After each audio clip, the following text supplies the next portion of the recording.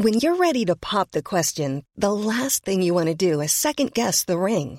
At BlueNile.com, you can design a one-of-a-kind ring with the ease and convenience of shopping online. Choose your diamond and setting. When you find the one, you'll get it delivered right to your door. Go to BlueNile.com and use promo code LISTEN to get $50 off your purchase of $500 or more. That's code LISTEN at BlueNile.com for $50 off your purchase.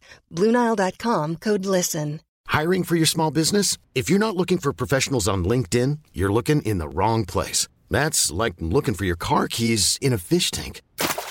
LinkedIn helps you hire professionals you can't find anywhere else, even those who aren't actively searching for a new job but might be open to the perfect role. In a given month, over 70% of LinkedIn users don't even visit other leading job sites. So start looking in the right place. With LinkedIn, you can hire professionals like a professional. Post your free job on linkedin.com/achieve today.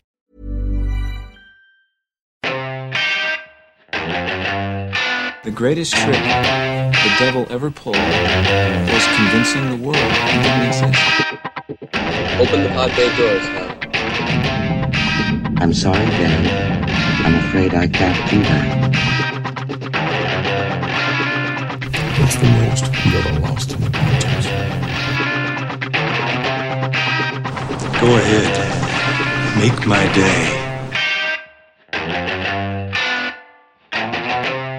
Good morning, afternoon, evening, wherever you are. This is another edition of Black Hole Cinema with myself, Tony Black, who is staring down the barrel of another week at work after 2 blissful weeks off.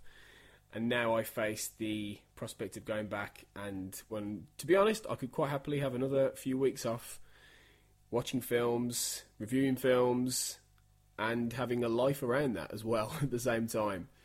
It's gone way too quick, as these things always tend to do, unfortunately. But it's been quite productive. You know, I've watched quite a few films, which I'll talk to you about in a minute.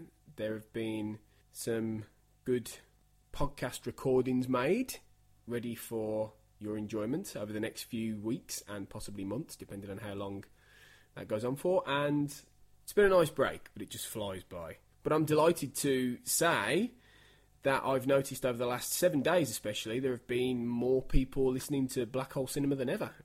We're up to about 150 odd downloads and quite a few extra views as well, which is fantastic. And it may be that it's people not just listening to last week's, but it could be from the last few weeks and everything like that. But either way, it's wonderful, and it's great that people are out there listening, and maybe some other people are picking it up and getting to know it a little bit more and tuning in, which is fantastic. So please keep spreading the word, and if you are downloading and listening, please keep doing so, because hopefully there's a lot of interesting stuff to come apart from me wittering on.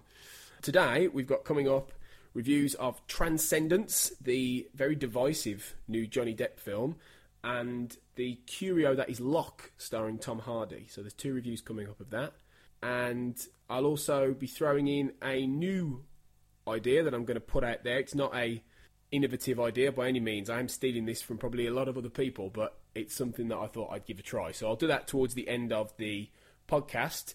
Equally, please stick around also for the first of our interviews with a really talented young indie filmmaker called Johan Holland, who will be coming on to talk about his work towards the middle of the podcast. So that's very exciting to have somebody come on and talk about things that aren't just a mate I'm getting on to talk about their films, their favourite films. So that should be great. So stick around for that too. So, what have I watched over the last 7 days then? Well, last I left you, I'd just been subjected to Godzilla and Argo, two very different films on the spectrum. And the day after, I watched 2 films. I started with Life of Pi by Ang Lee, which has been fated by the Academy and lots of other people as being a brilliantly moving, touching, 3D spectacular that rivals Avatar in the stakes of mind-blowingly beautiful and heart-rending stuff. However, I didn't quite get that out of Life of Pi. I tend to think that Life of Pi, which is the story of a young boy who gets stranded in a shipwreck and befriends a Bengal tiger, is not as profound as it thinks it is. It's quite philosophical and metaphysical and things like that. I'm too much of a meat and potatoes grounded guy, really, to buy into a lot of that stuff sometimes. Sometimes I do, sometimes I don't. But in this case, it was a little bit too over-egged for me. And the 3D, I think, it was impressive. It was very beautifully done. And I take nothing from it. It's a very well-made film. But I think it would have been viewed better at the cinema, watching in 3D on a big screen. And it perhaps loses something in 2D slightly, which is ironic because I can't stand 3D normally. So to say that, and I certainly don't think it beats Avatar in terms of what it achieves. But it's a good film. It's a decent film. But I wasn't moved particularly by it. I wasn't particularly blown away.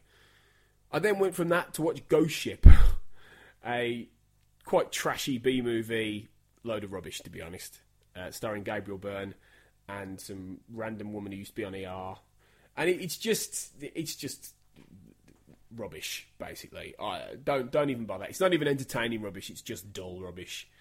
The day after, I then watched 3 films.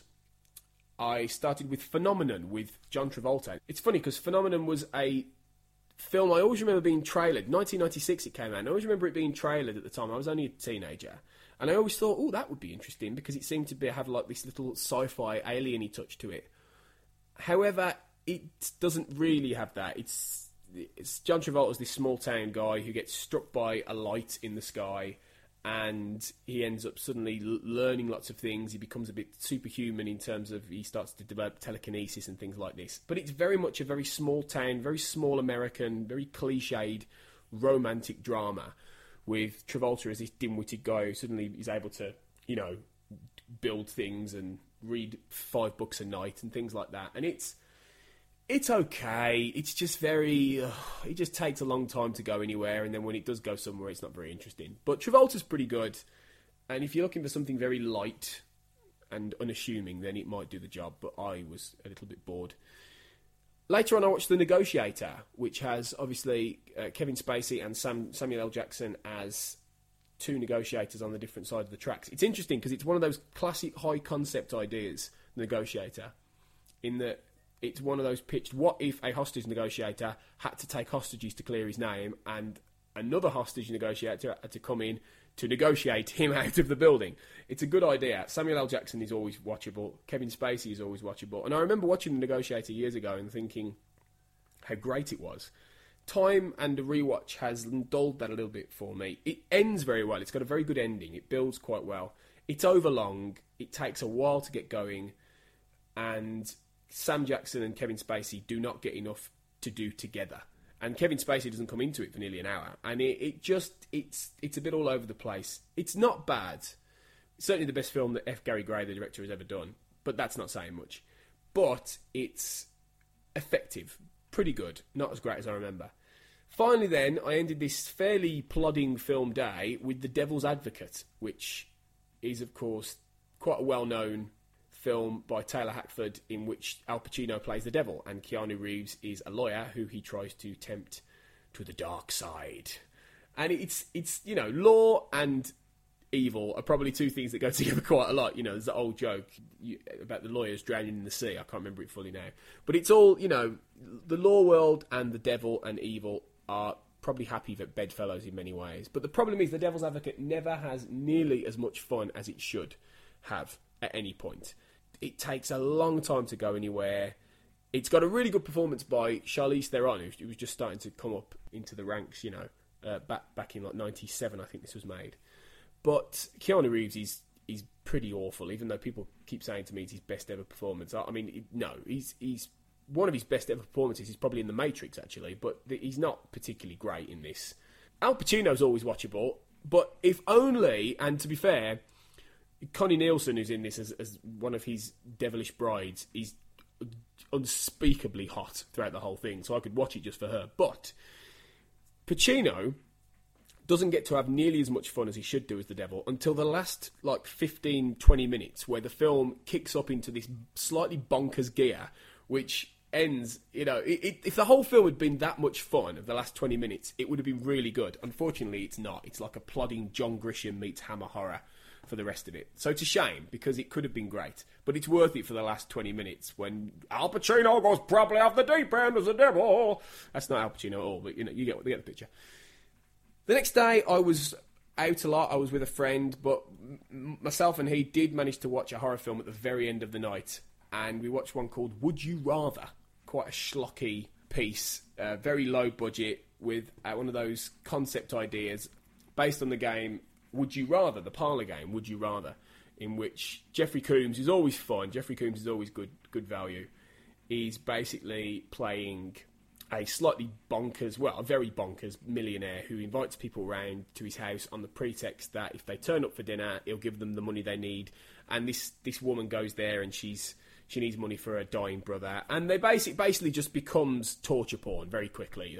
They would you rather stab someone in the leg or cut your own eye open, and things like that. And it just goes on for a bit. It's got a good idea, but it's got no money, it's got no script, it's got rubbish direction, and it's only got Jeffrey Combs, who's really particularly interesting. It does have Sasha Grey, the ex-porn star, who Steven Soderbergh made famous, but even though you might like to look at her, that's about as much as you'll get. Very unremarkable and quite poor.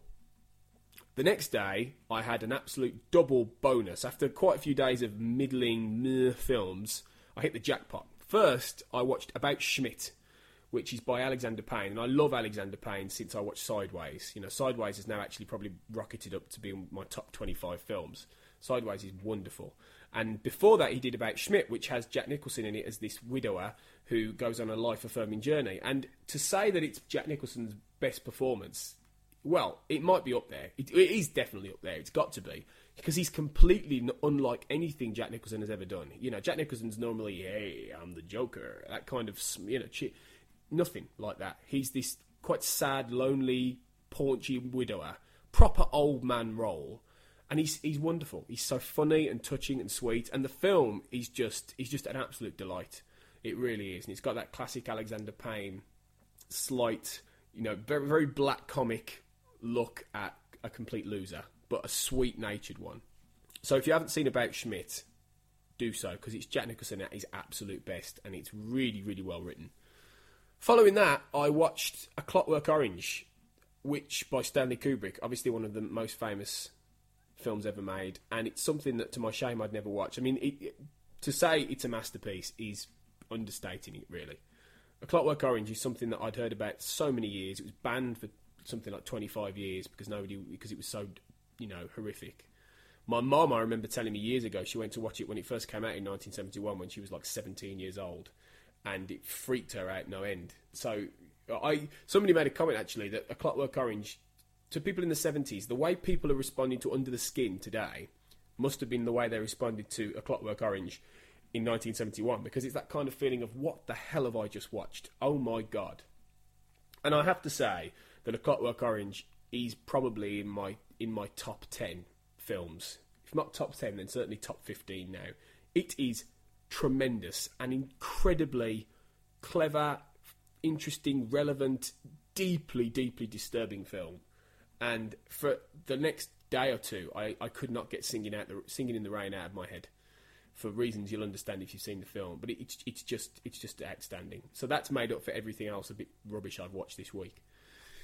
Day after, my girlfriend and I had a long day in where we just watched a bunch of films randomly on the Skybox. We did a thing where we would pick a genre for each other, and then we would have to pick a film in that genre. So we got through 4 films, and we saw Bernie, which was a Richard Linklater film, a very jet black comedy with Jack Black, in which he plays a mortician in small town Texas, and he strikes up this very bizarre relationship with an old lady played by Shirley MacLaine. And I didn't know it was a real life story actually until the very end. We were quite surprised to learn that. And it's a very, very, very, very morbid jet black comedy, which is filmed a bit like a documentary, but it's actually really quite clever and good. And Jack Black is fantastic as Bernie, this very camp, slightly odd, possible con man. But it's a really, really good little film, and something that a lot of people won't have seen. Following that, we watched Contraband, which is probably the dullest Mark Wahlberg film I think I've ever seen. Just literally do not bother watching Contraband. It is a waste of your time. It is like snooze-inducing heist family drama rubbish. Don't bother. After that, we watched The Purge. Now, The Purge, something I'd wanted to watch for a while. It was this, not horror film, but like home invasion thriller set around one night of the year in which any crime is legal in the United States. It's a 12-hour period where people can legally murder anyone, but then as long as they don't do anything else for the rest of the year. So crime is at an all-time low. It's perfect. It's paradise, apart from that one night where everyone just goes nuts. And it was a great, great idea. So it's one of those premises that is just genius, and whoever came up with it must have been really happy. The film itself, even though it's got Ethan Hawke and Lena Headey on a day off from Game of Thrones, it's all right. It's not bad. It's not as bad as some people have said. It's fairly well executed. It's quite enjoyable, perhaps because the premise is good. It is quite enjoyable, but you don't care about the characters. It becomes very much just home invasion, gory rubbish after a while. And there's an absolute ton of ideas behind what The Purge is and the idea of the morality of it all that are really fascinating, but it doesn't really get into any of that. So it's a very, very hit and miss kind of film, and ultimately doesn't live up to its premise, unfortunately. Finally, we watched Before the Devil Knows You're Dead, which is the last film I'm going to mention in this segment today. And Before the Devil Knows You're Dead was the last ever film by Sidney Lumet, however you say his name. It's a near on a masterpiece involving this dysfunctional family. It's a dysfunctional American family where a heist goes really badly wrong between two brothers, and it's deconstructing the whole setup of that. And it's got a shifting time frame where it goes back in time and to before the robbery, and it focuses on different characters. And it could have been so complicated and poorly done. But Lumet is a brilliant director, and he directs he was like 81 when he filmed this. It was like something a 30-year-old would do. And it's got a tremendous performance by Philip Seymour Hoffman, the late Philip Seymour Hoffman, which is so good. And it's just I was recommended to it actually by my friend Adam for quite some time, and he was so on the money when he said it was brilliant, because it really is a fantastic film. So the three I would really recommend from this week's film review, and the three that you really need to see, are A Clockwork Orange chiefly, which is a masterpiece, Before the Devil Knows You're Dead, which is near to that, and About Schmidt, which is wonderful. The rest, hit and miss. You can give them a miss mainly, but those are the three you need to watch. So, okay, onward to the first review of this episode, and this is one that I was disappointed by. And I went to the cinema hoping that the bad reviews I'd heard in advance would be a lot of hyperbole, and the fact that I've been looking forward to this for months would cancel them out. But unfortunately, I should listen to people more often. I went to see Transcendence. Please welcome my partner in science and in life, Dr. Will Castor. The path to building superintelligence requires us to unlock the most fundamental secrets of the universe. Imagine a machine with a full range of human emotion. Its analytical power will be greater than the collective intelligence of every person in the history of the world. Some scientists refer to this as the singularity. Professor? I call it transcendence. Transcendence should have really been great. And that's the biggest annoying thing about this film. Because everything is there on paper for Transcendence to be great. It's got some real talent behind the camera. It's got some real talent in front of the camera. It has a really, really interesting story that has a lot of different ideas that really deserve to be communicated and deserve to be talked about. But the problem is that, and it comes down to this very, very simple fact with Transcendence, it is mind-numbingly boring in a way that I haven't felt in the cinema for quite some time. In fact, I think I was more bored with this than I was Need for Speed, for different reasons. Need for Speed I was bored because it was just bad. And Transcendence isn't bad, although in fairness, it's not much better than Need for Speed in terms of, the ultimate result. But it's not a bad film, and it's not a badly made film either, necessarily. I don't believe that. But, you know, a film is supposed to entertain at the end of the day. And Transcendence really, really, really struggles with that. The essential idea is a really interesting one, actually, because it's about two scientists, Johnny Depp and Rebecca Hall. Both of them married, and they're both working in the field of artificial intelligence. And they've created this artificial intelligence system called PIN, which is the most sophisticated system on Earth. And they believe that through AI, they'll be able to transform the world, ultimately, into this place where all the water is pure, and all the rivers flow, and there is no famine, and, you know, all this stuff, which they tell us very early on, okay? And let's face it here with this. The script is not subtle, okay? So everything you need to know is pretty well communicated in case the people at the back aren't getting it, just to be certain. So, yeah, they're working with Paul Bettany to bring this on. However, there are these techno-terrorists, these urban techno-terrorists called Rift, who believe that these people are going to bring on Skynet, basically, and they're going to create a monster that they won't be able to control, that Pandora will come out the box, and that'll be it. And they go to great lengths to stop them. They blow up labs. Lucas Haas blows his head off before killing, well, we think, killing Johnny Depp. Shooting him. Now, it's no spoiler to tell you that ultimately Johnny Depp does die in this film.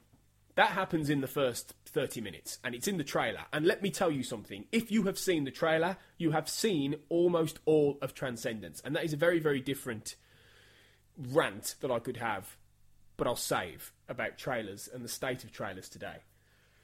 But, yeah, so Johnny Depp gets a poisoned bullet, and he decides that he's quite happy with his wife's plan to upload his consciousness into PIN so he can live on and he can live forever.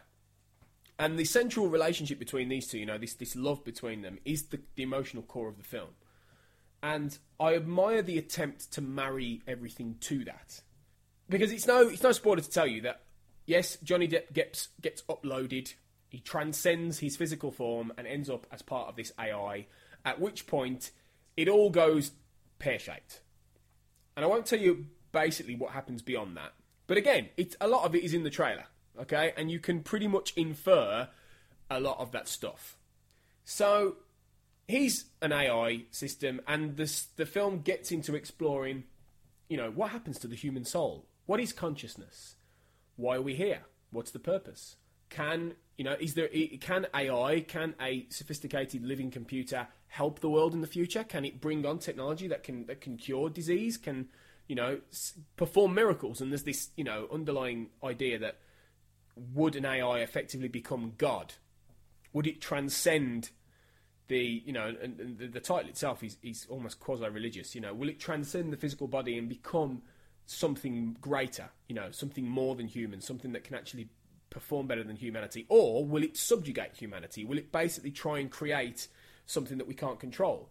So it's you know, it's dealing with like a Terminator idea with a different kind of a more thoughtful, a more cerebral idea. And it is cerebral, and it is interesting, and the ideas are good, and the storyline is interesting, and thematically it's quite rich, and there is so much about Transcendence that on paper I like, and I really, really was looking forward to, and it taps into a lot of areas that I really enjoy, and I'm interested in, and I'm fascinated by, and I know you can sense the big hairy but that I'm about to say, and here it is. But Transcendence brings all these themes, ideas, whatever, out in the least interesting way I think it was possible to do. The guy behind this is Wally Pfister. And Wally Pfister, if you know anything about movies, was the director of photography, cinematographer for Christopher Nolan on pretty much all of his films, going back to, I think, Memento, all the way through, you know, the Dark Knight trilogy, Inception, and The Prestige, things like that. So, you know, he's been involved in some of the best Hollywood films of the last 10, 15 years. And he's got a very, very visual eye, and he's a fantastic cinematographer. He's one of the best, and he's helped Christopher Nolan deliver some truly wonderful films, in my opinion. But he's left that behind now, and he's actually moved on to become a storyteller. And, you know, I thought Transcendence would be a perfect fit for Wally Pfister because it's got that kind of Christopher Nolan sensibility about it. You know, it's trying to tell a story about some very, very big arch themes about humanity with a very emotional centre with this married couple. But the difference is that what Pfister has learned doesn't seem to be what Nolan is good at, which is managing to tell these big thematic stories with a real sense of exciting narrative and genuine emotion. You know, in a lot of Nolan films, you do care about the characters, you know, and he manages to do that. He manages to sync that up very well. You know, and say what you like. You know, Nolan divides a lot of people, but, you know, I'm firmly in his camp, and I think I always will be, because, you know, I'm if not moved by his pictures, then I'm frequently, you know, arrested by them. Transcendence, I struggle to keep my eyes open at places because it is so leaden and it is so languid and it is so flat, and that is probably the best description of the whole thing. Flat. It's on one level. It never transcends. Ironically, the performances are flat. I suppose the person who does the best is Rebecca Hall with what she's got, although she's got a fairly flat character and a stupid character as well. But it's Paul Bettany, really, who is the best thing about this film, because he's actually got the only character, I think, who's got a working brain. And he does what he can with a role that's very undefined. And that's another thing, the characters. I mean, Johnny Depp looks bored out of his mind. You know, it's one thing for him to be delivering very flatly and very, very robotically when he's in a machine. But then what's his excuse before he got in that machine? I don't know what he didn't have one, but he was flat. You know, and as I said in my written review, I'm starting to wonder if Johnny Depp can act when he's not playing Jack Sparrow, or, you know, the Mad Hatter, or doing some eccentric Tim Burton shtick. I'm starting to worry now that he's actually lost his ability to act and downplay because he's off his game.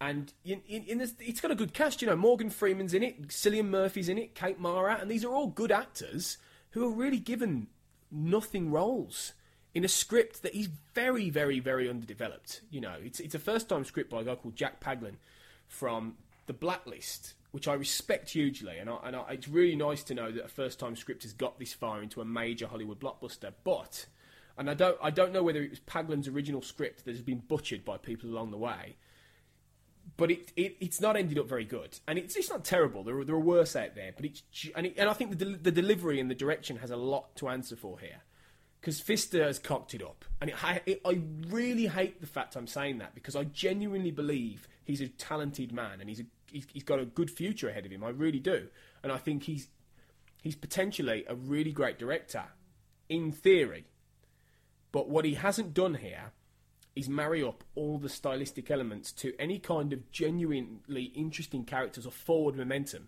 You know, because the plot that he has takes ages going nowhere. You know, it's just stuff happening. And it's got a really, really bad use of in media res as well. The whole idea of prefiguring the end with a little tag scene at the beginning that bookends the whole thing. And that completely saps any tension out of the whole thing, because from the off, you know that the one character who does, you know, definitely make it through to the end, and you know the ultimate result of everything that happens.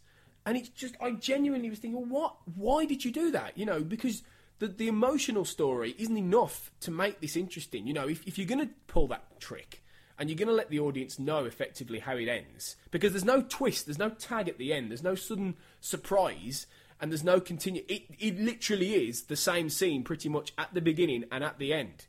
So, you know, there's no twist there. There's no extra reason with it. To do that, you've got to be drawn in. You've got to have the characters that draw you in. You've got to have the exciting narrative. You've got to have, but it's not there. It's not there. And all the you know, CGI and all the conceptual ideas, you can have as many as you like of them, but if the drama isn't working and you're not engaged, and if you're the guy behind me in the cinema who was snoring, honestly, he was having a better time than I was, that's when you know you haven't got this right.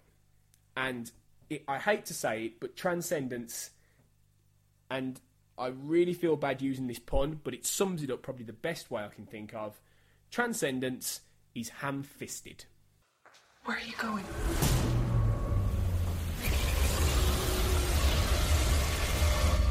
Everywhere.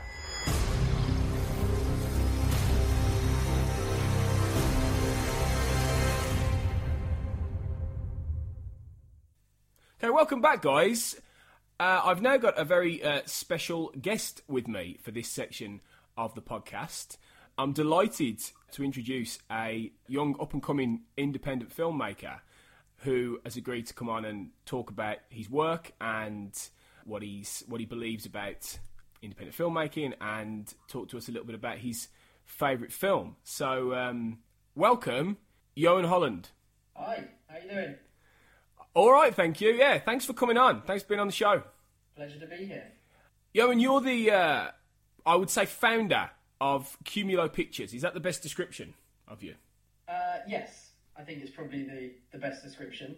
I like to write and direct, but Cumulo Pictures is kind of the umbrella under which I do it all under. So that's my project, my baby. Awesome, yeah. And your baby came to my knowledge through your YouTube series, Coloured Snow, which is, I think, your biggest project to date, isn't it, so far? It is, yeah. It's definitely the biggest by far. You might argue too big. But I like to have high aims and aim high. And quite rightly. It was a big project. It's a 14-part series. So altogether, it comes to just under 60 minutes. So, it's essentially a small feature, short feature. And it was a huge, huge project undertaking. And it actually went through a few different incarnations. But I was very pleased with the way it eventually came out. It came out great. Do you want to tell us a little bit about what it is, essentially? Yeah, well, the story follows a widowed man. And essentially, he refuses to believe that his wife has died. And he's got his friends around him, telling him to just accept it, to not necessarily move on, because it's all very raw for him still, but to accept that it's actually happened, but he refuses to do so. And as we go through the story, we see how he starts to see visions of his deceased wife. And we as the audience, we don't know what or who she is. Is she actually her, or is he seeing things? We don't know. And she starts to give him advice. Whether it's good advice or bad advice, we don't know. But that's what we discover through the story. And we go on a journey with him, through a journey of his discovery and through his grief. And it's a very interesting production, because it has quite a lot of visuals and themes to it, I think, that aren't necessarily, like you said, we don't quite know what her plan is, or what her game is, or what she's trying to communicate. But the way it's filmed and the way it's written seems very much open to interpretation, quite a lot of it. So it's not not straightforward in that sense. Yeah, basically, like when I'm writing it, I have a very sure idea of this means that means that means that. So I'm trying to give the audience stepping stones from which to come to the conclusion of trying to figure out what's going on. But then again, it is, as you say, it's very open to interpretation. And actually, in writing it, how it ended, I felt was very kind of concrete, and that's definitely the answer. But having gotten people's reactions from watching it, they feel that the ending is actually very ambiguous, and it's very open to interpretation. Yeah, it can mean one thing or another based on what you believe. Well, and that's really good, because even though you've got your idea of what it is, and given you're the writer, and I understand, for being a writer myself, that you often write something and you have your own idea of what it is, but then it's great when something's layered enough, I think, to be able to be watched by someone else and they pick something from it that maybe you didn't even see, or you weren't consciously aware of when you made it. And I think to be able to produce something like that must be a great feeling. It really is, actually, because like when you're writing something, you kind of feel like, oh, I'm writing something, I want to convey this, I want the audience to feel that.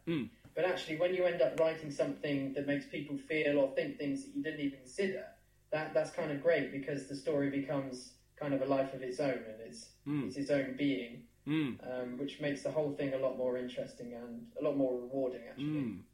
So what were your influences when you were writing Coloured Snow then and producing it? Did you have any specific influences in mind? Any films, any TV shows, or any books, or anything like that? That's a tough one. It was one of the first kind of major things that I wrote. I'd written a couple of short films before, but I wanted to tackle kind of a bigger story. And something that always has inspired me is kind of geographical kind of landscapes. I actually did a geography degree at university, and what initially got me thinking was, two figures, kind of in ball dress in amongst a huge, snowy, empty white canvas of a, landscape. And that's really what inspired me to begin the story. And I thought, what a great contrast it is to have someone in a ball dress, but in the middle of a, empty, snowy landscape. And it kind of grew from there. And then having the two different coloured dresses, and then what do they mean? In terms of like creative influences, I mean, I've always been a big fan of creating a sense of not knowing what's real, so questioning of reality. So Nolan was actually a good an influence. I'm trying to think of the name of the film. Inception. One of his earlier ones with Robin Williams in. Insomnia. Yeah. Yes. Yeah. I love that film. That's a very good film. It's a great film. Yeah. You can see to an extent, I think, some of the comparison there really with Coloured Snow in terms of what you were trying to achieve.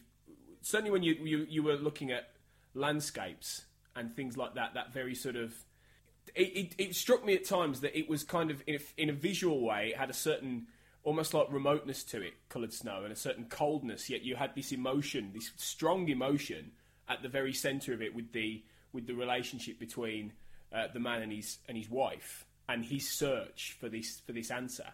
And it seemed like you were juxtaposing those significantly, and you felt that when you were watching it. You felt that rawness to it, I think. Yeah, I think what I did try to achieve, certainly with the shots and with the aesthetic, was to get a feeling of either distance or very closeness. So in terms of the cinematography of it, I always wanted to make sure shots were either very close, and as you've probably seen it, like the close shots are very close. Yeah, very. Yeah. Or I like to come very far away, so it's a nice wide shot. So basically you're getting a nice kind of empty overview or a very detailed, intense view. So you are creating that contrast, so you're immediately always creating interest. And that does come across, I think. As does the geography of the piece, because without spoiling too much, you take the character to a very specific geographical place, don't you, as the story goes on. And you touch on some really interesting scientific ideas as well, don't you, as the story goes on. What was the basis there in terms of what you were trying to get across? Because it reminded me of certain shows and films that have introduced some really complex theories into quite emotional stories. I mean, one of the things that really reminded me of was certain parts of Lost, actually, where they do bring in these. I don't know if you're a fan of Lost, but they bring in these big ideas. I'm a big fan of Lost. Yeah, well, it completely makes sense, as am I, and I can see it in this. And you bring in this big idea and you weave it into the whole emotion of it. Was that a really intentional thing you wanted to do? Yeah, I mean, I've always had a great interest in science. I did science at uni. I've always had a big interest in physics and things like that. And it's something I always like to try and infuse into my stories. Obviously, you want fantastic characters, fantastic plots, all that kind of stuff. But I want to, I almost like to, in some way, educate my audience and bring in a bit of science. In a way, bring in a bit of reality into a story. So it's not all just fluff. There's actually some backbone. There's some real scaffolding there to it. Of course, like the science that's in Coloured Snow is highly theoretical. There's not any like solid proof for it. It's theoretical physics, which is in coloured snow. I could go in and to explain it, but I don't know if I want to spoil it. Yeah, I wouldn't. Haven't seen it. It could be something that people go and look up, couldn't it? Really, and try and find out more about. I certainly did after I watched it, because I was like, that's really interesting. So, because hopefully people will listen to this and go off and dig the show out. So yeah. Hopefully. But it's very interesting though, and it adds that certain layer of depth, I think, to everything with it. So in terms of actually producing it, how easy was it to make? Ultimately, with shooting it and write. How long did it take to write it first off? Well, it's very tricky to quantify actually, because it went through several incarnations. Essentially, I finished writing the first draft at the beginning, right at the beginning of 2012. Right. Okay. So about just under 2 years before it was finally complete. Basically, I went through an initial carnation where I had my two leads, and we were filming for something like 15 months. Wow! Really? Yeah, because basically they were both actors that were on Broadway. Awesome. The West End, sorry, not Broadway. That's still good. Still really good. The West End, big productions in the West End, so there were big gaps between filming. So it was very difficult, and eventually the two of them pulled out before we finished filming, which was highly frustrating for me, because we put in, me and the rest of the crew had put in a lot of work over those 15 to 18 months, something like that. Yeah. So it was a big body blow to the production, and it felt like it wasn't going to get done. But I picked myself up and recast the roles. Found fantastic actor in Matthew, and he really just took the role and ran with it, and he did fantastically. And he's such a pleasure to work with as well. But what was most impressive though is when we started filming. So the second incarnation, after we got over that first hurdle, we started filming the end of August in 2013, and we had the screening for the film in mid-November. Wow! So we went from first day of shooting to screening in 11 weeks. That's a hell of a turnaround. That really is. It was a lot of work. But it was very much worth it. In terms of the script, so the first draft was right at that beginning, and then it went through a couple of extra drafts, and then the script kind of settled there for the previous incarnation. When it came to the second one, I thought this is a good opportunity to make it better than it was, because obviously once you started filming something once, you start noticing little bits and pieces, how you can make it better, how you can improve, how you can build upon that.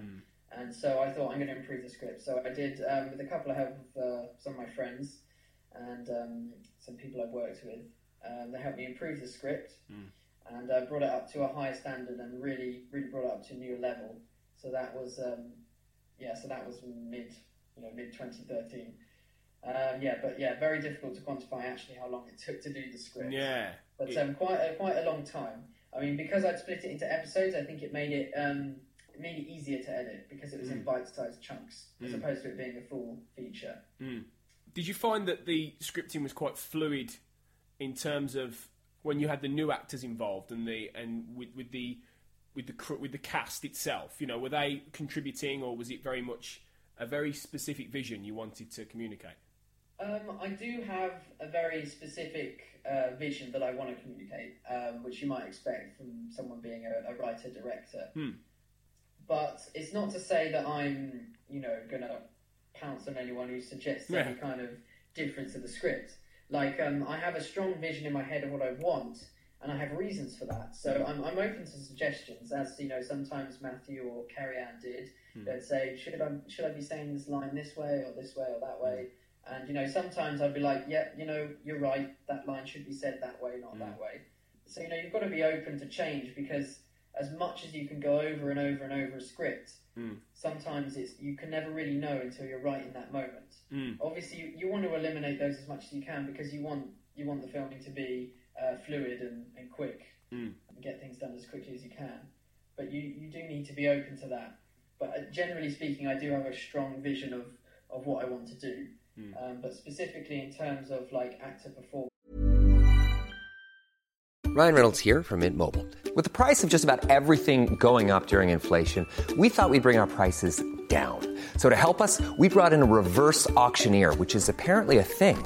Mint Mobile Unlimited Premium Wireless. How to get 30, 30, bit to get 30, bit to get 20, 20, 20, bit to get 20, 20, bit to get 15, 15, 15, 15, just $15 a month? Sold! Give it a try at mintmobile.com/switch.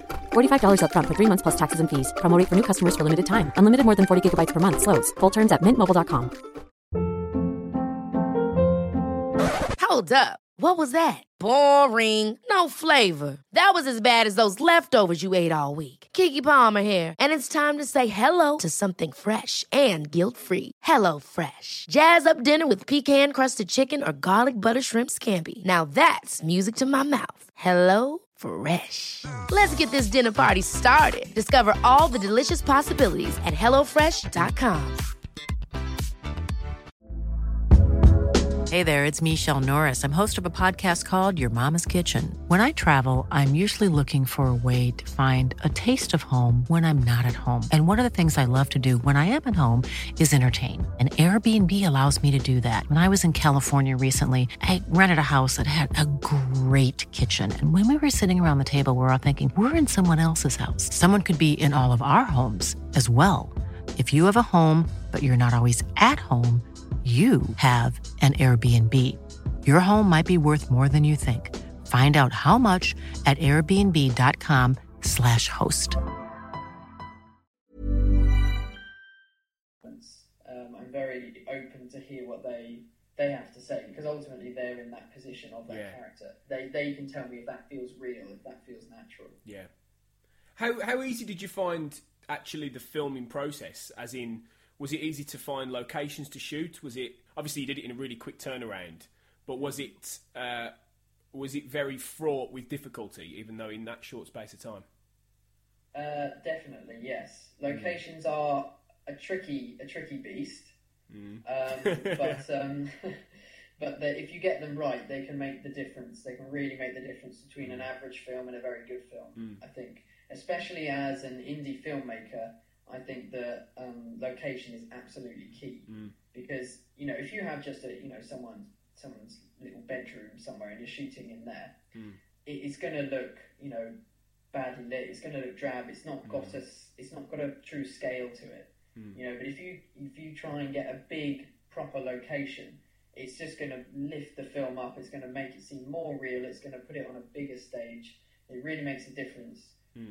But in terms of difficulty, it was very difficult. A lot of the filming we did for Coloured Snow was actually done in Royal Holloway University, which is the university I went to. And that's something that I would give advice to new filmmakers looking for locations. Use your contacts. Use your previous, acquaintances. Because I had a link to Holloway, Royal Holloway, they were very happy to allow me to film, which I was very grateful for, and got these fantastic locations where I was able to fake a hospital and a scientific institute, and I got all that for free as well because I had that previous link to them. And it worked as well. I mean, it didn't feel like you were putting a sign on a door in a random house and trying to pass it off as it worked very well. You really did get the sense that you were actually filming in that location, which is great. Yeah, well, I'm glad about that because that's pretty much what it was. We were just sticking signs up. So like the signs, actually, it's funny you mentioned the signs. The signs are something I really put a lot of time into. It may be something you didn't even notice, but it's one of the little Easter eggs I like to put in my writing. So if anyone ever has a look through it, you can see one of the posters on the wall is particularly poignant. I don't know if I did spot that, actually, so I'll be going back and looking. I think you're right about location being really important and calling in favours and things like that, so that makes a lot of sense. Did you find it easy to actually shoot on the equipment you had? I mean, what were you using specifically to shoot Coloured Snow? My equipment was actually quite basic, which you may be able to see. The footage is not the best. In Coloured Snow, I think it's a good standard. It's not necessarily the best, but it was. It's a Nikon. It was a Nikon DSLR, a D3100. Yeah. So it's it's getting a little bit old now, that one, but it's a solid camera, I think. Lighting lighting we used was just some standard kind of redheads, which might I add were a complete nightmare. If you're going to use lighting, make sure you get, I would say, having done it myself, having bought lights for maybe a lower price, I would say make a good investment in lights for everyone out there, because the lights were a constant source of issues for me, constantly breaking, bulbs exploding, etc. With the Nikon, though, I mean, that's, from what I know, it's a fairly well-known, decent camera to shoot on, and without necessarily being massively overpriced either. So even though it's, you know, the DSLR cameras seem to be a go-to now, don't they, for indie filmmakers? Absolutely. Yeah. I mean, you can see why, because they are, as you say, they're very affordable as cameras go. And the real benefit, of course, you get with DSLRs is the depth of field. Yeah. So you've got a really great depth of field on that, so you can get a real good feel for distance, which is what gets you close to that kind of cinematic feel. You know, whereas if you're doing it with a camcorder or something like that, it's going to feel flat. You're not going to get that feeling of distance. Well, I tested out myself last summer because I'd read an article about a guy who managed to film a short film that he took to a festival on his mobile phone, on his iPhone, and I thought you may know about this, and I thought okay, let's try this. So I got a few friends round, and I'd written a short script which I'd like to do properly eventually, and I got a few friends round, and I did it in my flat, and it came out okay, but there's definitely something that you just can't. There are certain elements you can't do on just that basic recording equipment, you know. And it was impressive that person managed to do that with that short film. But I think there's no substitute for an actual DSLR or something like that to make that difference, like you say. And you can tell that in Coloured Snow. You know, you do get that sense of a cinematic, you know, feeling. You really do at times. It's certain the way it's shot and the way it's set up, and that does make the difference, I think. Yeah, well, thank you for saying that. I mean, I think I might have heard that story you're talking about. I think there are special ways and special software you can get to make things like, say, an iPhone film to have that a certain feeling of depth of field about it. There are ways of doing it, I think, but like you say, I think to truly get it to look right, you do need to go for the better cameras. Yeah. And of course, you could say if you're not going to have a DSLR, you could go to a proper camera, like, you know, a red camera, something like that, where it's going to get even better. Yeah. But I think if you're indie filmmakers, a really good DSLR camera is going to do you, because it's, you know, you've got pretty much everything you want there. Yeah. In a camera. I think having Nikon, though, myself, I think that's quite unusual. Most indie filmmakers tend to gravitate towards Canon. But I've always had a Nikon DSLR, so I stuck with that. There's also Panasonic, isn't there? They do DSLRs. I don't know how. I've never actually used one. I couldn't say. Yeah, me neither. But it's there's a few out there, isn't there? There's a few companies that do them. Well, everyone's trying it now. Yeah, trying to get in on the act. Yeah.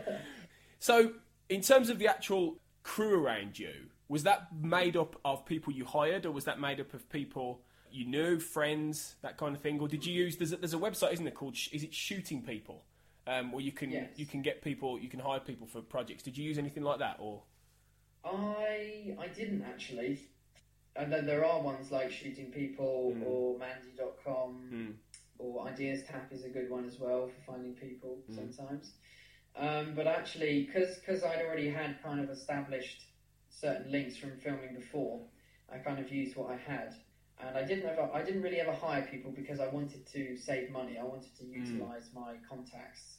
So a lot of the times it was actually just friends helping me out. So if it was something relatively low skilled I could get them to do, they would just help me out, holding a mic or something like that. Making the tea. Yeah, exactly. Yeah. But also I had certain acquaintances who I'd met at, certain talks or, courses, things like that, who I knew were also up and coming, who wanted to get a bit more experience making films. So I got them to help out as well.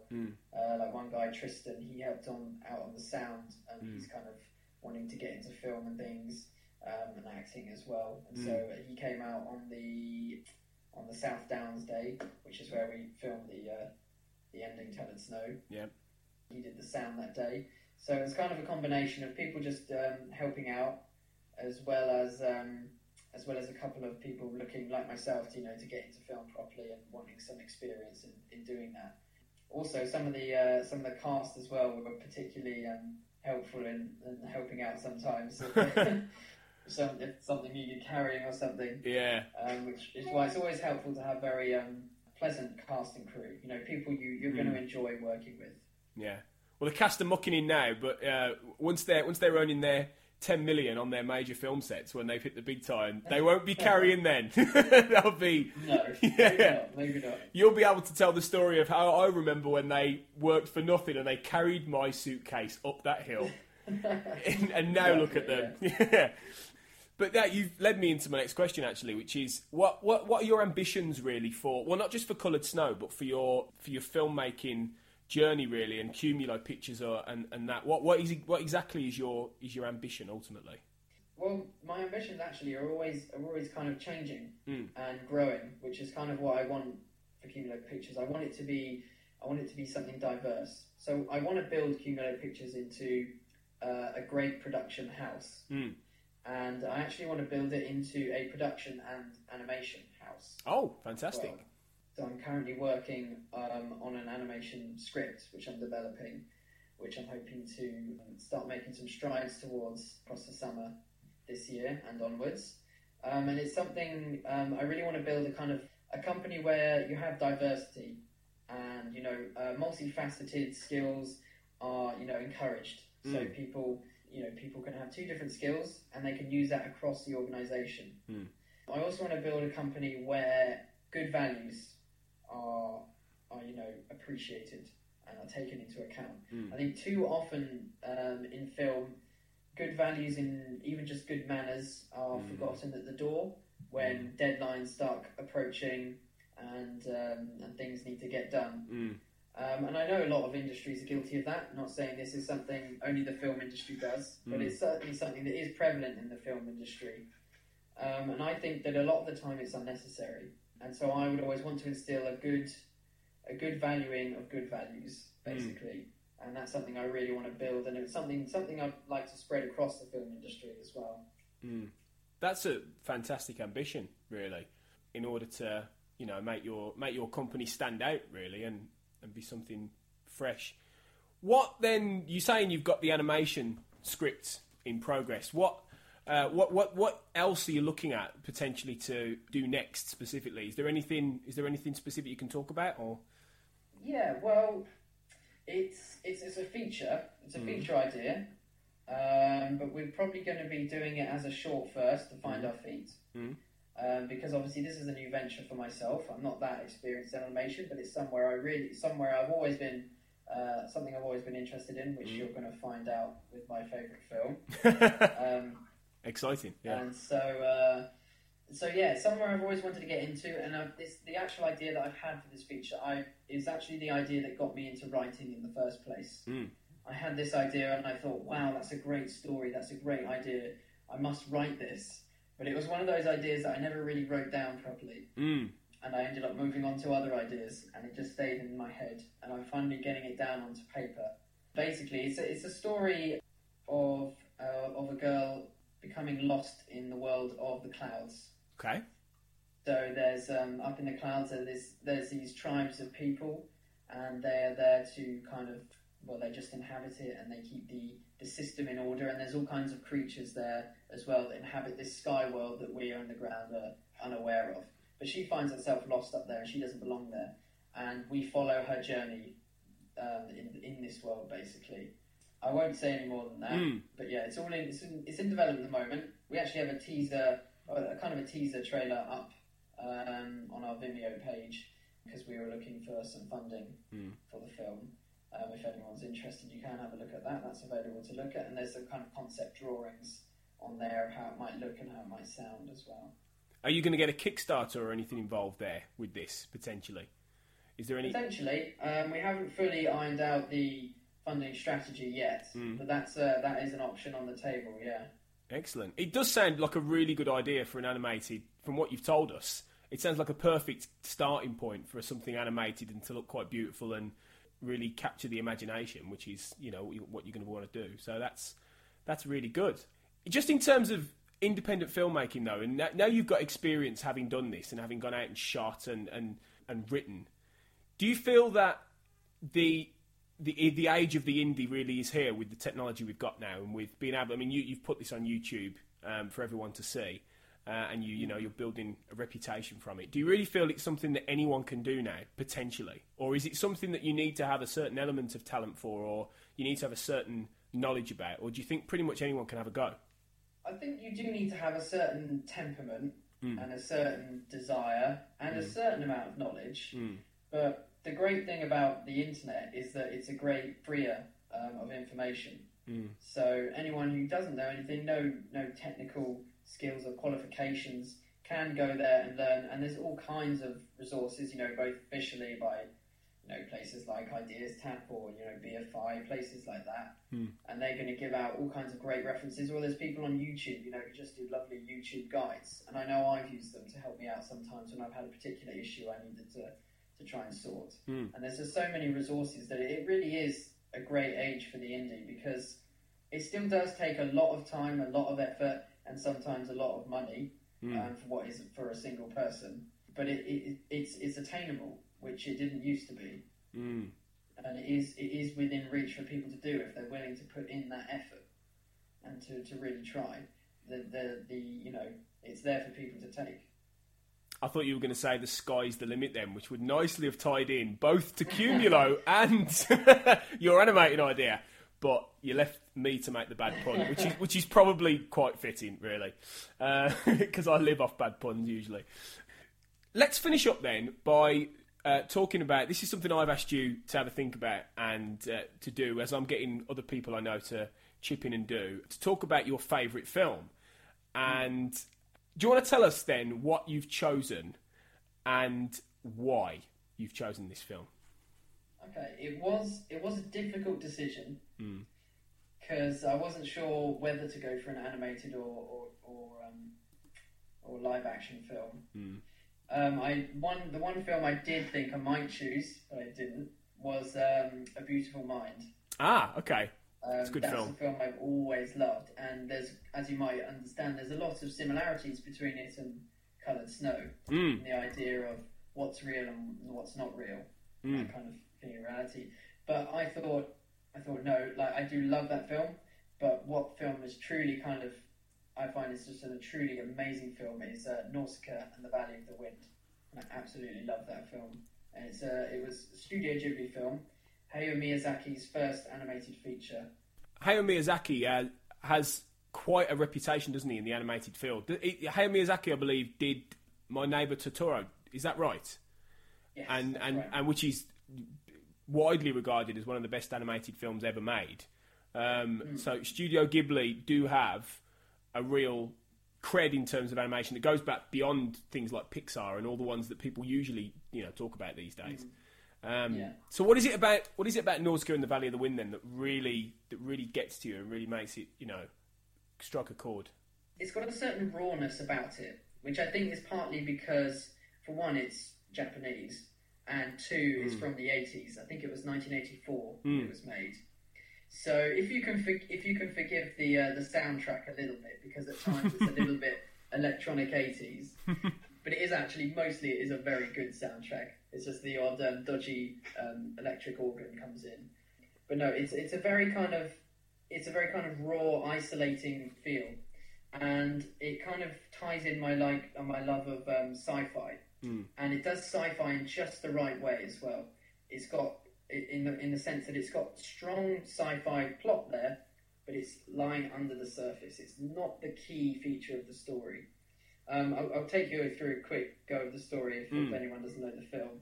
Basically, it's set in this kind of far dystopian future where humanity has poisoned and essentially destroyed the Earth, and humans have just been left in kind of small village pockets, or like tribe-like village pockets. And basically all the poisonous materials that man has created over time is amassed in the poisonous jungle, and animals have evolved to live within this poisonous jungle, and they kind of inhabit and protect this jungle, but humans can't go in it. If they do, they'll die. And then the story follows the main character who is Nausicaa, and she's kind of like a princess of the little kingdom that we see. And we follow her journey as we discover more about why all these animals are protecting this jungle and how it all happened. And it's just very interesting. It's just a great escape. Like they even, at the end, they have kind of a shipwreck on a beach. And you think, oh, it's a ship. And you think, oh yeah, it's just a shipwreck. You know, it's very nice shipwreck on a beach. But actually you discover that it was actually a kind of like a futuristic kind of space rocket. Oh, okay. That has been left on, you know, it's just on the beach and now it's crumbling away. And then they use that to kind of inhabit for a little bit. And it's just a really kind of, it feels very lost, very isolating, very desolate, but at the same time it's so warm because Nausicaa is such a warm, lovely character. And she's just this kind of beacon of good throughout the story and the kind of the saviour of the story. And yeah, it's very nice. I don't know if I've done it justice talking about it, but you described it quite well, I think. Yeah, I would say to anyone who's interested in that kind of thing to give it a watch. It's very good. It sounds like it resonates with you in terms of certain themes that you're interested in. Certainly based on Coloured Snow, you know, from having seen that, in terms of people going on journeys to, you know, find things about themselves, and the whole desolate nature of, you know, of everything, the landscapes. I mean, it seems like there's a big environmental message to this film as well. And that, you know, again, it seems like the kind of stories that you're drawn to. And so it sounds like it would strike a chord with you, really. Yeah, I mean, definitely environmentalism in stories is something that really interests me. And it's something that Hayao Miyazaki does in all his films. He always brings in some idea of, you know, environmentalism or man-destroying nature in that sense. And I think it's a great argument because, you know, it is something that we do need to address as a race. And I think it's nice to put that across in film to really, you know, drill it home to people that it is an issue. And as well as you're talking about journeys as well, I really like the idea of going on a, you know, of course, an emotional journey, which is what a film is all about. But going on a physical journey, I think, is kind of important as well. I think it can be, obviously there are films that do it great as well, where a character stays within their physical constraints, but still goes on a great emotional journey. But I do like to have that sense of physical journey and adventure to a story. It just kind of opens the scope, I think, a bit, makes it a wider breadth, and adds a little more to it. So, what then? Finally, what would be the ultimate piece of advice if you're recommending Nausicaa in the Valley of the Wind? What's the one piece of advice you give people to want to go ahead and watch it? Anyone, if they're an environmentalist, yeah, I would definitely give them the environmental argument, because obviously Hayao Miyazaki always loves the environmental argument, but this film is completely centred around the environmental ideal, or, you know, what the horrible dystopian future may hold for the human race, that kind of thing. So that would definitely persuade them to watch it. If you're just a normal lay watcher, I would say Nausicaa as a character goes through an incredible journey emotionally, and she's a very, you know, kind, caring, and very intelligent character.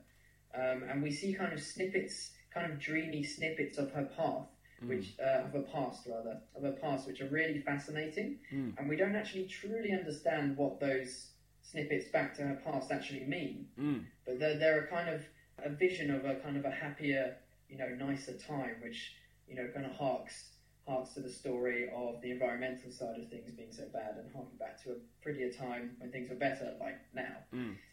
And so I'd say that her as a character is a great reason to watch it, because she's such a driven, active character that goes through such a journey. And it's also great to see a film where you've got not only a female lead, but a great female lead. You know, she's a very, very, very interesting character. There's a lot of depth there. Fantastic. Okay, that's. I'm definitely going to hunt this out. I've wanted to watch some of his films and Studio Ghibli for a while, so I'm definitely going to bump this to the top of the list now. So that's fantastic. Thank you so much, Johan, for coming on and being interviewed. Thank you. It's no problem at all. Thank you for asking me. Absolute pleasure. It's been fantastic. Guys, please look up Cumulo Pictures. They're on YouTube and on Twitter, Facebook, I believe, Vimeo, anywhere else that you're on that they can be sent to, anyone listening to this? We're on YouTube, Vimeo, Twitter, Facebook, the works pretty much. Yeah. And we've got all the links on the website, cumulopictures.com. Fantastic. Go and give Coloured Snow especially a watch, because it is a really fascinating film that's been made with a lot of care and affection. I was really impressed, and I think Johan's done a fantastic job, really, and I just hope that one day we'll see Cumulo rise, and you heard about them here first. So thanks ever so much, Johan. No problem at all, thank you. Time now for the next review of this week, and thankfully it's much better than Transcendence. I went to see Locke.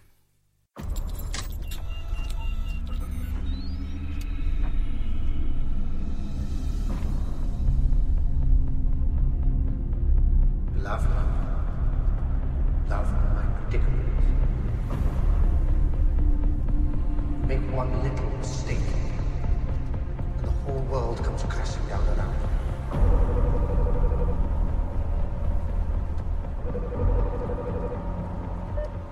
Hi, love. I need you to hold it together for me. What's happened? I'll fix it. It'll all go back to normal. Now, the first thing to say about Locke is that I've got a little bit of homegrown pride about this film, simply because it was made by a guy called Stephen Knight, who is a son of my hometown of Birmingham in the UK. And it's partly set in Birmingham, this film. And anyone who lives in the UK will know that Birmingham is a massively underrepresented city in terms of drama. It's never on British television. It's certainly never, ever in the movies. Mainly because I think Birmingham has a reputation as being quite ugly. And that's not very fair, in that, it's a city that's had a lot done to it over the last 10, 15 years and is continuing to be transformed. And it gets a bit of a bad rep. And I think also because the accent, you can't tell from my charming dulcet tones, but the Birmingham accent isn't the nicest one, to be honest. Most people talk like this. So it doesn't really get very much representation. But Stephen Knight has written a film here where Birmingham does feature, and the premiere of Locke was at my local Cineworld last Wednesday, in which Tom Hardy, the star, was there, as well as a few other local celebrities. I didn't go to that in the crowds or anything, because I didn't find out about it until later. I wish I had, because I'd have gone up and done my Bane impression, which I won't foist upon you now, but some people have heard it, and it's apparently not too bad. Anyway, so I suppose I went into Locke with quite a bit of goodwill, as it happens anyway, because it features Birmingham. I like Stephen Knight as a writer and a director. He cut his teeth on many things before. He's written things like Eastern Promises and Dirty Pretty Things, but years ago he did a great show called The Detectives, which was on British television, starring one of Birmingham's greatest exports, Jasper Carrott and Robert Powell, which is a great, underrated comedy show. So I've known about this guy for a while, and this is his second feature, I believe, his second directorial feature after Hummingbird, which I hadn't seen. And Locke has a very, very interesting premise. The closest thing it's probably to is Buried a few years ago, in which Ryan Reynolds was underground in a coffin for the whole running time. And Locke is in a car, in a controlled, claustrophobic environment, and only features Tom Hardy. There is nobody else in the film, in terms of visually anyway. It's just Tom Hardy in a car, driving from Birmingham to London in real time, over the course of 85, 90 minutes. That's it. That's the only setting, and that is a massive challenge. Immediately, how do you create a drama? How do you create something compelling that is set in one tight space? But Stephen Knight pretty much has done it, and that's the biggest surprise about Locke. I had a lot of faith that Locke would manage to do this anyway, and even though it wasn't quite what I expected, certainly from the almost hilariously intense trailer, which really tried to build up this idea of him having a bit of a breakdown in the car It doesn't really happen like that. But it's a very, very interesting kitchen sink psychodrama, Locke. And to really go into too much detail about the story is to the detriment of enjoying it, because you do kind of have to go into Locke quite coldly, I think, to really get a lot out of it. But essentially the setup is that Tom Hardy plays a guy called Ivan Locke, who's a Welshman, you know. So Tom Hardy puts on a Welsh accent for most of this, and it takes a bit of getting used to, like, you know, because Tom Hardy has this great London delivery, you know, to his accent, and he's got this really, really great voice. And at first it's a little bit jarring to hear him break out into Welsh, you know. But he does then start to slightly resemble Richard Burton a little bit in his natural voice, and that's no bad thing. And apparently he listened quite a bit to Richard Burton doing Under Milk Wood to get the accent right, apparently. And you can kind of sense that. So once you get past that, you know, he plays this guy. He's a construction foreman at a site in Birmingham, and he's a family man. He's got 2 kids, 2 teenage boys. He's got a loving wife. He's got a really good job of some responsibility, and he's going on a journey somewhere that isn't home, that isn't work, and he's going to fix something that he's made a mistake about. And to say any more would really, really ruin it, but that's the gist of it. Locke has made a mistake, and what he's doing is based on a principle that he's going to do the right thing in order to help sort this mistake out. And the interesting part of it is how that affects everyone around him. Stephen Knight uses the gambit of Locke being able to communicate with people through his car phone machine, which is, you know, a new real technological leap over the last few years of cars that have inbuilt hands-free mobile systems. And that's something that a film wouldn't have been able to do 10 years ago. So it allows Locke to have the caveat of a man in a car talking on the phone and it coming through the speaker system. So we hear all these different voices. So we hear the voice of his wife, we hear the voice of his kids, we hear the voice of his co-workers, and we hear the voice of somebody else who I won't talk about for the purposes of plot. But all these people end up intertwining into this story of this everyman whose life begins to crumble around him through various different intertwining strands. And the whole idea of the story really is to shine a light on a man who is a decent everyday man. And that's why it's something of a departure in a way for Tom Hardy, because Tom Hardy is getting a reputation for playing quite exotic, exuberant roles, you know. I mean, he's arguably best known for playing Bane in The Dark Knight Rises, and this couldn't be further from something like Bane. But it shows the range of the guy. You know, I'm a big fan of Tom Hardy. I think he's genuinely going to end up being one of our best actors. He's already really good, but I think he will have a long-term career as one of our potential greats, actually, depending on how his career goes. And he does seem to be making quite canny choices between, you know, your blockbuster movies and your lower-budget indie films, and this certainly fits that bill. And he's working with a good script. You know, and one of the great things about Locke is that it doesn't tip into melodrama. It could so easily have tipped into melodrama. It could so easily become really overwrought and silly and daft. And it could so easily have had Tom Hardy, who's quite an intense, you know, Tom's gruff guy. It could so easily have tipped him into being really falling down Michael Douglas neurotic. But it never does. And that, to some extent, might sound like a criticism, but it's not. Because Locke, what it lacks in that certain boiling up intensity, it gains in a realistic deconstruction of a flawed human being. And that's one of the reasons I liked it so much, because it manages to keep everything grounded with a story that, you know, it's not particularly cinematic. I mean, you know, Locke, perhaps the strength of Stephen Knight's script is that it could have worked. It certainly could have been on television, and it could even work as a radio play, because it's based on dialogue, it's based on conversations, it's based on reactions, it's based on Hardy's excellent central performance, which holds the screen all the way through. You know, our eyes are pretty much on him all the time, and not many actors would be able to pull that off, to be able to hold someone's interest for 90 minutes without anyone else involved and make it work. And he does. And he works from the script, which has a lot of drama, a lot of, you know, moments of comedy, which Knight has always been good at.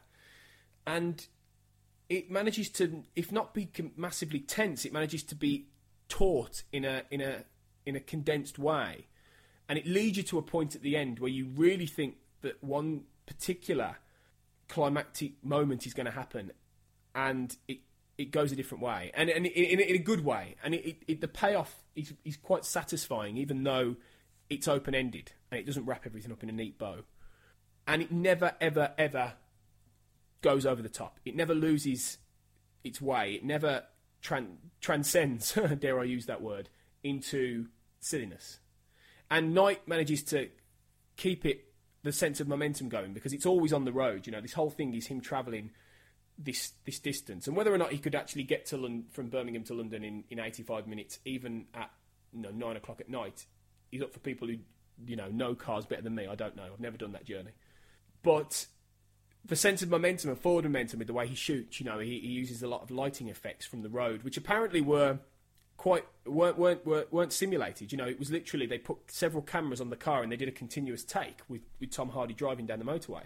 So that a lot of that was reflected as part of the actual scene, without necessarily being staged. But it works. You get the feeling that we're always on the road and we're moving, and the destination is less important than the journey that locks on. And it manages to weave his character into that journey. And so visually, it's surprisingly effective, even if it's not very cinematic. The script is good. The performance is excellent. The people whose voices we hear are also very, very good. And I challenge you to guess the voices. I guessed one correctly, a female voice, and I didn't get the rest right. I did think that one Irish character in it was Chris O'Dowd, and it's not Chris O'Dowd. But it was good luck. I wasn't pleasantly surprised, because I had a feeling it was good anyway. But I was pleased at how it didn't go over the top into melodrama, and it's a tight little film that isn't going to revolutionise anything, but it's a good slice of drama, and it's a good role for Tom Hardy, and I'm just very pleased, and it represents Birmingham in a even if it's not on screen very long, it just represents Birmingham in a better way than normal. So Locke is definitely one to check out before it disappears from cinemas. So give it a go.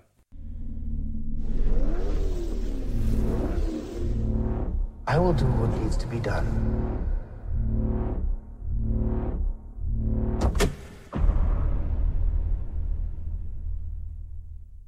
So that brings us almost to the end of another Black Hole Cinema. But first, I'm going to unleash upon you my newest little idea to close out the episode, which is to run through the current UK top 10 at the cinema, just to give you an idea of what's still hot and what's not. A lot of these will be things I've potentially reviewed, although some of them I may not have got to. It's just about working that out. But it's going to be interesting to see every week, I think, what's hitting the top of the charts and what isn't. So this is based off up to the 20th of April.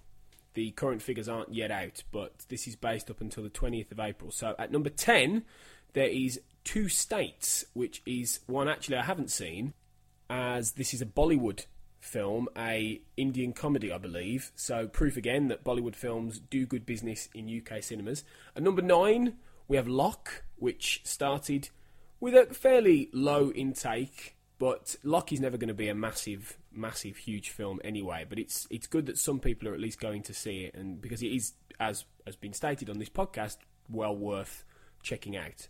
Number 8, we have Muppets Most Wanted, which has done some good box office and has slowly begun to drip down the charts.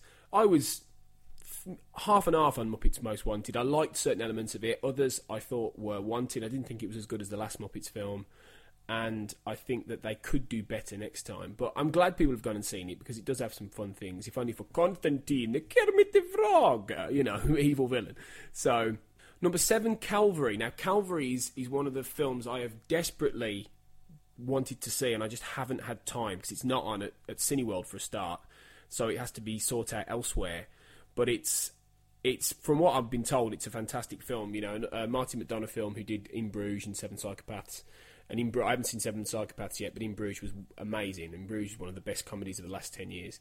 and it's got Brendan Gleeson in it from In Bruges, who's always good, and it's set around the Irish priesthood, and it's something I really, really want to see. So I'm glad Calvary seems to have done fairly well, or decently anyway, because it's supposed to be a brilliant film. Number 6, Divergent. And Divergent has done a reasonable box office. I'm glad to see that it hasn't actually taken a massive amount over here, because it's not very good at all. And it's very bland, boring, teeny, sub-Hunger Games rubbish. Although that's probably a bit unfair. It's not rubbish. It's just very, very dull and leaden. And it's just something that probably isn't for my generation. But there you go. I didn't like it much. And number 5, The Love Punch, which did fairly well to get to number 5, given the fact it's got 2 big hitters at the same weekend that were released. So, The Love Punch I haven't seen myself. It's got Pierce Brosnan and Emma Thompson, and it seems like a bit of a comedy caper. It looks quite fun, actually, so maybe I'll get to see The Love Punch at some point, but that's at number 5.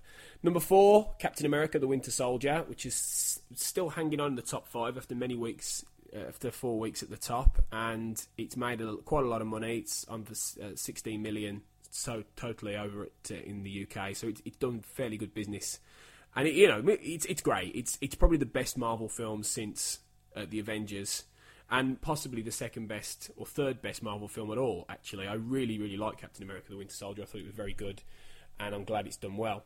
Number 3 is Noah, which has done fairly good business. Noah's one I suspect may grow on me in time. I may get more out of Noah the longer time passes and the more maybe I see it. I just couldn't reconcile just how completely bonkers it was with how dumb it was at times, even though it's a Darren Aronofsky behind it. It's got a lot of interesting visuals. It potentially could be more in depth than it appears to be.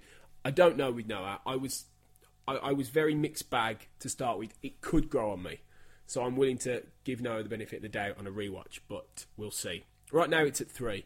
Number 2 is Rio 2, which I haven't seen. It's one for the kids, this. It's obviously done quite very well. I haven't seen the first Rio either. Maybe I'll get round to them at some point, but I'm not chomping at the bit.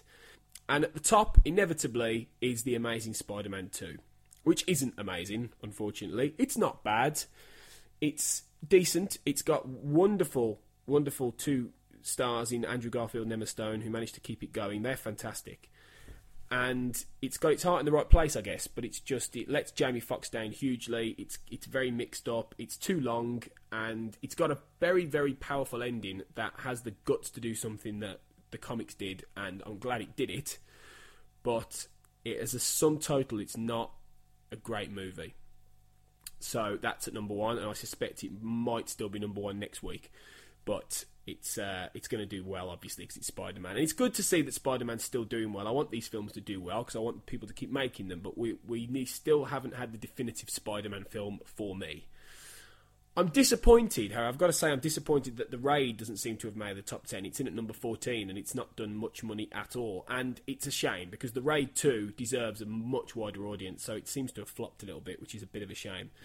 Still, we'll see how things are next week. Transcendence is doubtless going to make a bit of a dent at some point, as is The Other Woman. And dear God, you've got my review to look forward to for that next week, because I have seen The Other Woman, and I didn't have time to fit it in this week.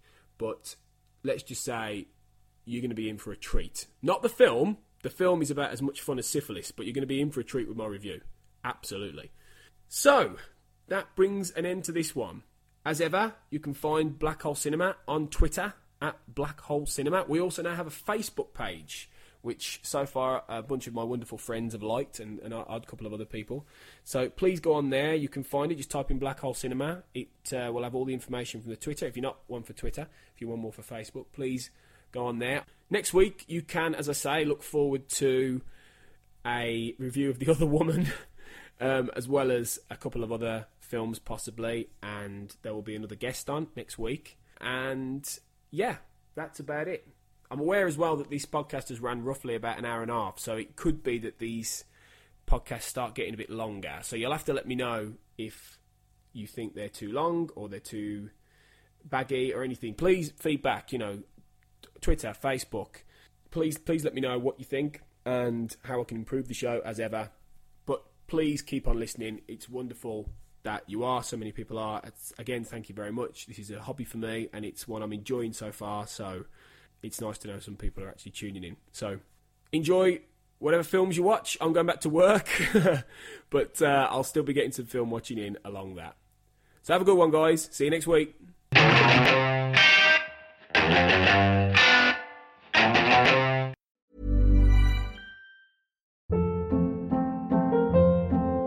Hold up. What was that? Boring. No flavor. That was as bad as those leftovers you ate all week. Keke Palmer here. And it's time to say hello to something fresh and guilt-free. Hello Fresh. Jazz up dinner with pecan-crusted chicken or garlic butter shrimp scampi. Now that's music to my mouth. Hello Fresh. Let's get this dinner party started. Discover all the delicious possibilities at HelloFresh.com.